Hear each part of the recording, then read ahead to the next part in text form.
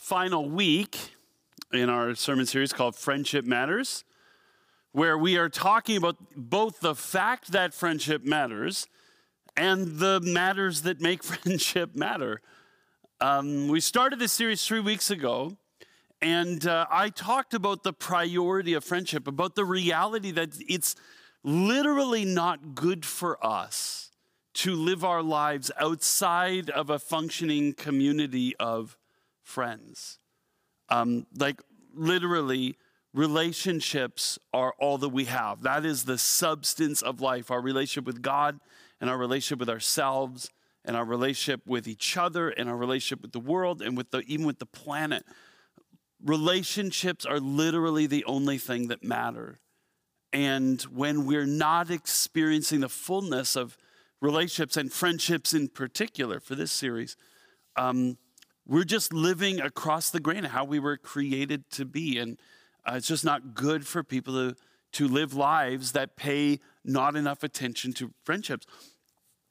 2 weeks ago, Jeff Lockyer sort of pushed into that a little bit further and said that really if you want to be a friend, or if you want to have a friend, you've got to be a friend. That he kind of switched the footing that we often think about friendships, that the primary factor in the quality of our friendships is the responsibility that we put on being a friend and not on the other person. Obviously, the other person's a factor, but the primary responsibility for friendship for each of us begins with ourselves, to be a fruit of the Spirit, kind of loving and joyful and peacemaking and patient and kind and good and faithful and gentle and full of self-control, to be the kind of person who is intentionally living the one another's, care for one another, carry each other's burdens, forgive one another, and so on. Living those into our relationships. And then last week, the location pastors taught, and they challenged us to widen the circle, that if we're going to experience the kind of friendships that God's created us to experience, it's not going to be in as much as birds of a feather are flocking together and we find people who are just like us. Actually, it's going to be in as much as we diversify the kinds of relationships that we experience, that we get to live into a biblical kind of friendship. In effect, what we've been talking about for this whole series so far has to do with the ways in which we're connected to each other. I heard this week somebody talk about the difference between diamond and graphite. I'll put up a picture for you. But graphite is what we use in a pencil, not lead anymore. And obviously a diamond is a diamond. Graphite and diamond are made of the identical substance. They're all made of carbon atoms joined together. But what makes graphite cheap and soft and not valuable, and diamond hard, one of the hardest substances on the planet, and invaluable, almost priceless, is actually the quality of the bonds that join those atoms together. That in one sense, if we experience, as we're connected to each other, one kind of bond with each other, we can actually experience relationships that are flaky and flimsy and soft and not very valuable. At the same time, if we can join ourselves to each other differently, in the kind of ways we've been talking about in this series, then we can experience relationships that are hard and invaluable. They're priceless kinds of relationships. But what we want to look at this morning is, a little bit different, in that we want to talk about the kinds of people that we choose to be friends. I'll show you another molecule. This molecule you can see around the center filled with carbon atoms as well. So there's a carbon-based molecule, but you can see there are other kinds of atoms in there as well. There's some nitrogen, a little bit of oxygen. Do you know what this is? This is a molecule for TNT. And the thing that struck me when I started to think about this was that when you take the bonds that form a friendship, but you invite the wrong kinds of people into it, you can take something that is valuable and durable and make it something that's explosive and destructive. That's why the Bible says in Proverbs chapter 12, verse 26, the righteous choose their friends carefully, but the way of the wicked leads them astray. The righteous choose their friends carefully. Now, doesn't that kind of run against what we've been saying? Like Jeff Lockyer said, the primary factor, the primary responsibility for quality friendships is on us, not on the other person. And as soon as you say the righteous choose their friends carefully, it's almost like you're saying, no, actually what matters are the people that you're joined together in relationship with. But that's not true. The primary responsibility is still about how we live into our relationship, the kind of friend we are. This is just about choosing carefully where we're going to aim that friendship.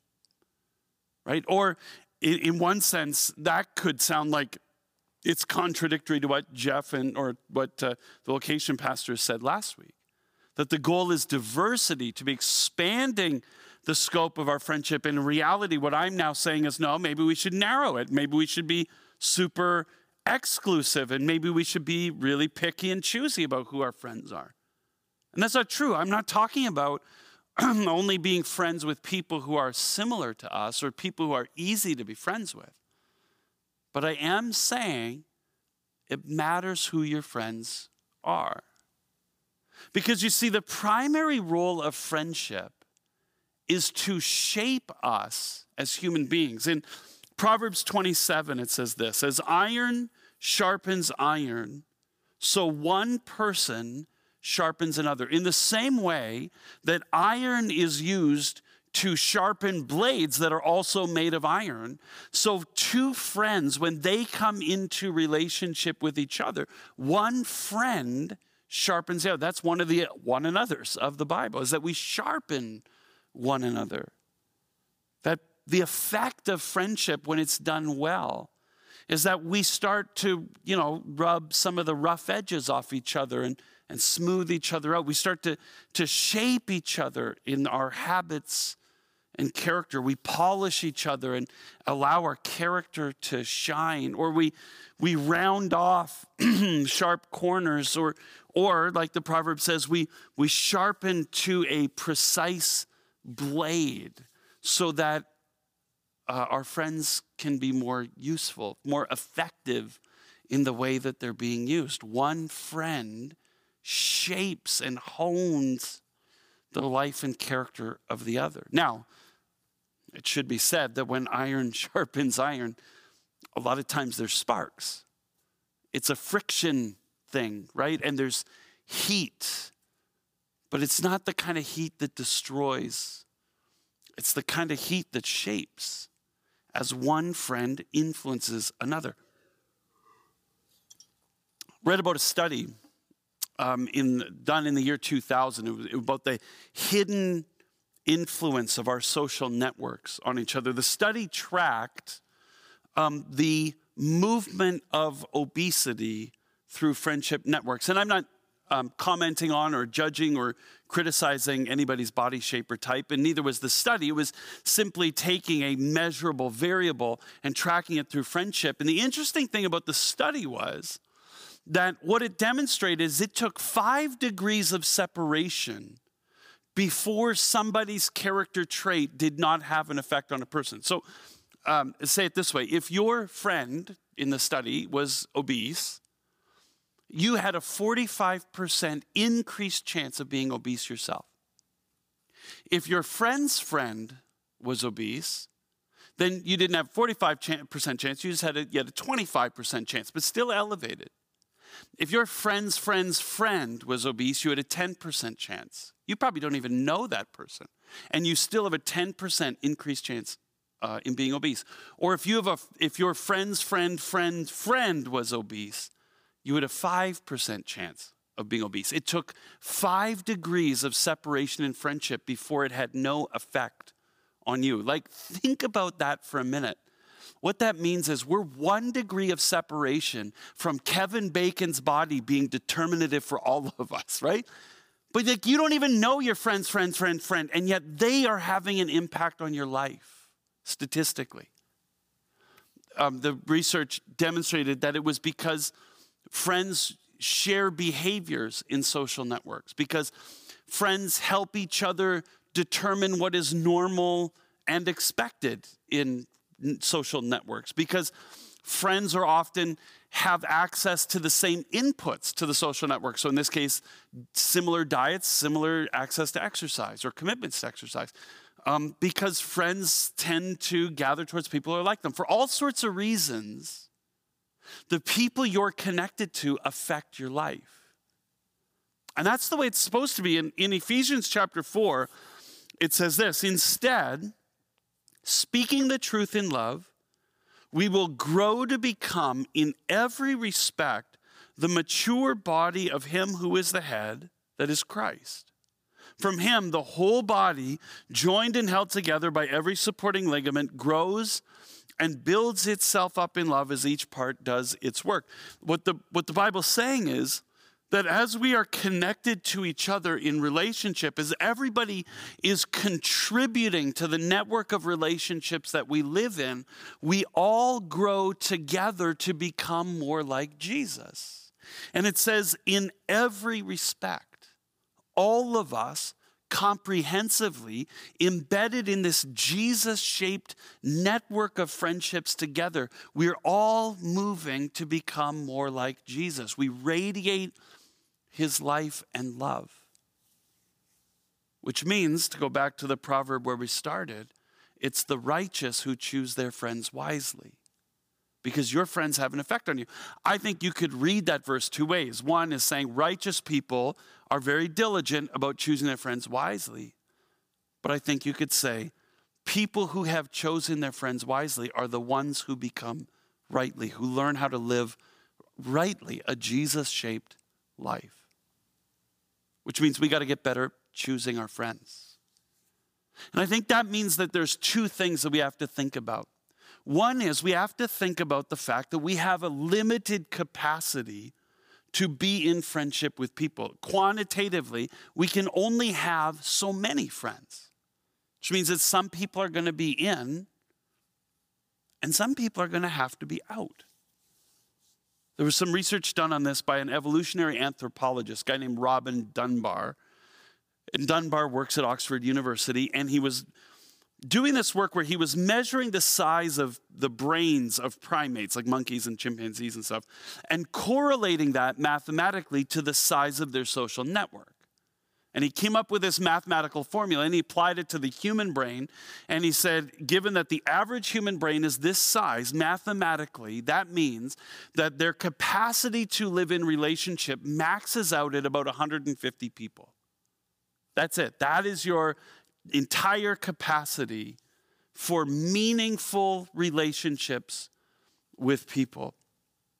But he said, within that, there are actually several circles of friendship. I'll put this up on the screen. That within your 150, there was a circle of 5, what he called intimate friends. These are the people who are your BFFs. They know everything about your life. Beyond that, there's a circle of 15 people who are what he called good friends. These are the people you would invite into your home a lot, to hang out with on a Saturday night, people you would vacation with. Beyond that, there's a circle of 50 people that he called close friends. These are the people that you would invite to a Super Bowl party. This is kind of these are people you can meaningfully call friends. And then the outer circle is 150 people, and he just called those friends. That would be like the total circle of people you would invite to your 75th birthday party or your 50th wedding anniversary. That's the sum total of all the people with whom you have meaningful relationships. Now, the interesting thing was, these are called Dunbar's numbers. And Dunbar's numbers, somebody in 2007 said, I want to find out if this is true. And so they did a study with European people with their mobile phones. And they did a statistical analysis on their call logs. 35 million Europeans looking at 6 billion phone calls. Sample size is pretty good. And they measured people's phone calls in terms of frequency, making the assumption that we talk to the people we're closest to most often. I text my wife more than I text all of the rest of you combined. So like this, that's sort of the assumption. And what they found was that these circles held up, that most Europeans have about 4 people that they call, that would be like intimate friends, about 11 people who would be good friends, about 30 people who would be close friends, and about 130 people in their overall network of friendships. By the way, with 2 billion subscribers now, the average number of friends of a Facebook user is 130, right? It all sort of seems to fit. And what intrigued me when I read that research is that it almost perfectly describes the relational community that Jesus committed himself to, right? There were hundreds of people who would listen to Jesus preach, but there were like dozens of people who called themselves disciples, about 70, the Bible says. And of those 70, there were 12 that were Jesus' core disciples, the people who spent every moment of every day with Jesus. And of those 12, there were 3 who got to see Jesus at his most vulnerable, to share his most intimate moments, his most significant moments. There were 3 that he invited into that closest circle. Now, Dunbar says he should have had 5, but if you count the Father and the Holy Spirit, he's got his full circle of 5 there. But that's how Jesus lived his life. And he didn't make the same investment in each one of those groups, right? The hundreds, that sort of 150, that circle, they got to hear him teach. But the dozens got to hear Jesus go deeper and explain what he meant by his sermons. The 12, they got to hear and see Jesus do and say things that not even the 70 got to see. And then the 3 who were his most intimate, they joined Jesus privately in things that even the 12 didn't get to experience. This is my point. There are different circles of friendship. Not all of our friends are the same. And we have to decide who are going to be our BFFs, because we're only going to have about 5. And we have to decide who are going to be our good friends, because we only get about 15 of those, and 5 of them are our BFFs. And we only get about 50 close friends, people we would invite to a birthday party or a Super Bowl party or both. So we have to, I think it's worth it for us to sit down and map our relational worlds and say, who are my 5? Who are the 5 people that I'm counting on to be BFFs for me right now? Who are my 15? Like, if the 5 know everything about what's going on, who are my 15? Who are the really good friends that I have come to rely on in my life? And then who's in the 50 and who's in the 150? And here's the reason for mapping that out. It's not just to be picky, but it's to say, am I making 5-level investments of time and energy in my 5-level people? Am I investing BFF time and energy in my intimate friends? Or am I investing excessive amounts of time and energy in 15, good friends or close friends, 15s and 50s? Am I investing too much time in 15s and 50s, or not enough time in the 5s? Like, am I investing my time and effort and energy in proportion to the friendships that I have? Or am I at risk of losing out on the value of these friendships because I'm not committed to them properly? So it's kind of that quantitative question. I can only commit so much time and effort and energy. And by the way, it varies.